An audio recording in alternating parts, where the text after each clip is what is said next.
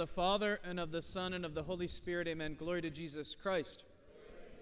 Today's gospel, we have these people who are vying for position. But Jesus puts this question to them: are you able to drink the cup that I am to drink? If you want to sit at my left and my right hand, he says to James and John. Are you able to do that?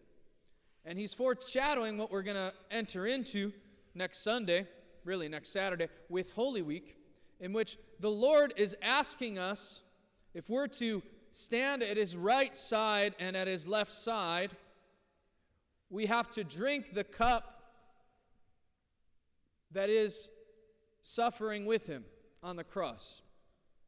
And that we have to trod that line of walking with him to Calvary, and to sit at the right hand and at his left hand of his throne means standing at the cross with him, just like the Mother of God did and John did. There they were, at the right and the left, because that is what his throne is. That's his exaltation. That's his moment of glory. More precious than a golden throne is the cross of Christ. That's why we kiss it so much and sign ourselves with it as often as we do. But the cup that we are to drink and participate in requires that commitment then to the Christian life. And so I want to talk about two instances of using the cup that are very familiar to us as we commemorate today. We have the example of Mary of Egypt. Mary, who was a prostitute. She had sex with men all the way to Jerusalem. She even convinced all these nice, unassuming pilgrims to do the deed with her on the boat. And she was prohibited from entering in the temple, the Church of the Holy Sepulchre, so she could venerate the cross, do the kissing of the cross that we do so easily. She couldn't do that. She was prohibited, but physically, there was like a physical block. And it was in that moment that she recognized her sinfulness, and she spent her days across the Jordan River in the desert of Egypt, where she gets her name. And she came to know this Father Zosimus, this monk, who was able to hear her confession, hear her life story, and give her communion in her last breaths. And when she received communion, she says, "Now you may dismiss your servant, O Lord. My peace is, your word has been fulfilled, for my eyes have seen your salvation, which you have prepared before the face of all peoples, a light of revelation to the Gentiles and the glory of your people Israel." The Song of Simeon that we sing every evening at Vespers. That moment of receiving communion for her was this moment of, now I can finally go in peace. I've done it all. I've done it all. And yet we sing in this troparion about her, "In you, O Mother, the divine image was strictly preserved. Taking up your cross, you followed Christ. You showed us how to spurn that which is earthly, that which is fleshly, for it passes away, and how to care for the soul, which is eternal." I think it's really interesting that she didn't have the Eucharist daily, but she lived the Eucharistic life. And the troparion says the divine image was strictly preserved, and yet she couldn't receive communion at all, regularly. She spent her days in the desert. Let's fast forward to the 20th century. And one of the finest martyrs of the 20th century was a Greek Catholic priest, Father Emilian Kovac. He served in Ukraine and was taken by the Nazis and had to serve in the concentration camp. And there, he was a married priest. And his family, his kids, many kids, 7 I believe, they fought very hard with the government to try and get him released. And they did succeed in that. But he wrote them and he said no. And this is what he said: "I understand that you are trying to free me, but I am asking you not to do anything. Yesterday they killed 50 persons here. If I were not here, who would help them endure these sufferings? Who would forgive their sins? I thank God for his kindness to me. Except heaven, this is the only place I would like to be. Here we are all equal: Poles, Jews, Ukrainians, Russians, Latvians, and Estonians.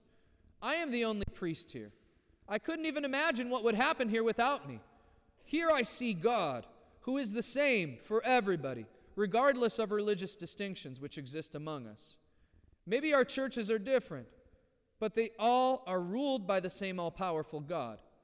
When I am celebrating the Holy Liturgy, everyone prays. Don't worry and don't despair about my fate. Instead of this, rejoice with me. Pray for those who created this concentration camp and this system. They are the ones who need prayers. May God have mercy on them. This is beautiful testament, to not hinder me when he could have had the easy street. He wanted to be nowhere else because in that concentration camp, strangely, it was heaven on earth to him. Except heaven, this is the only place I want to be because here we're all equal. Who's going to celebrate Mass for these people? Who's going to give them their sacraments? That was his first and primary concern. These are two examples of extremes. We have this example of the desert, and we have this example of the concentration camp. And in Mary's desert, there was no Eucharist. And in Blessed Emilian's concentration camp, there was no heavenly church like we have here that is heaven on earth. And yet, in Mary of Egypt life, there was a Eucharistic one, a life of repentance and sincere devotion to our Lord. And in Emilian's case, heaven was present. Heaven on earth was there. In these humble, ordinary things, he found the extraordinary. Now we here in Whiting, Indiana have it all. We have heaven on earth. We have the Eucharist weekly, during the week even, at Pre-Sanctified. We have that. But do we have the Eucharistic life? That requires trotting the line, following, taking up your cross and following Christ daily. And doing that not just with rational assent, but with bodily engagement through the sacrament of confession, for example. Through saying no to other things so that you can pray here in church or here at home. Saying no to other things, because not being fitting of the Christian life. May not be serious as prostitution, but we can do a lot of other things that are a whole lot more surreptitious and a whole lot more sinister. That is, they're secretive, but they build up and they turn into monsters and they consume us. Mary of Egypt gives us this bold, broad picture. And Jesus today invites us to taste of that cup, to raise up that cup of salvation, which means accepting the cross and accepting that life that we get here in the Byzantine Catholic tradition and everything in its fullness that it is. So that it's not just an afterthought. So that the cup that we drink is everything for us. That's what St. Irenaeus calls it. He calls it the cup of synthesis, the cup in which everything goes in, commemorating all that has come to pass in our behalf, the cross, the tomb, the resurrection on the third day, the ascension into heaven, the sitting at the right hand, and the second coming in glory. So that it's not an after-dinner drink or a preprandial, but it's the very meal, the very substance of everything that we are. That's the cup that we're asked to take up today. And that's the cup we're going to be taking up all through Holy Week so that we can enjoy Pascha, which is very different than Lazarus' life on Lazarus Saturday. And that's why Lazarus Saturday is such a beautiful feast for us and why we should all come to it. Because for Lazarus, he didn't have resurrected life with Christ. He didn't have that. He just had resuscitated life. Jesus did an AED on him. But we can have resurrected life with him, which means unity with him, which means everlasting life with him. Lazarus was raised up and he died again. When we're raised up with Christ on Pascha, we won't die anymore. And that is the cup. In the name of the Father, and of the Son, and of the Holy Spirit. Amen. Alleluia, for his glory.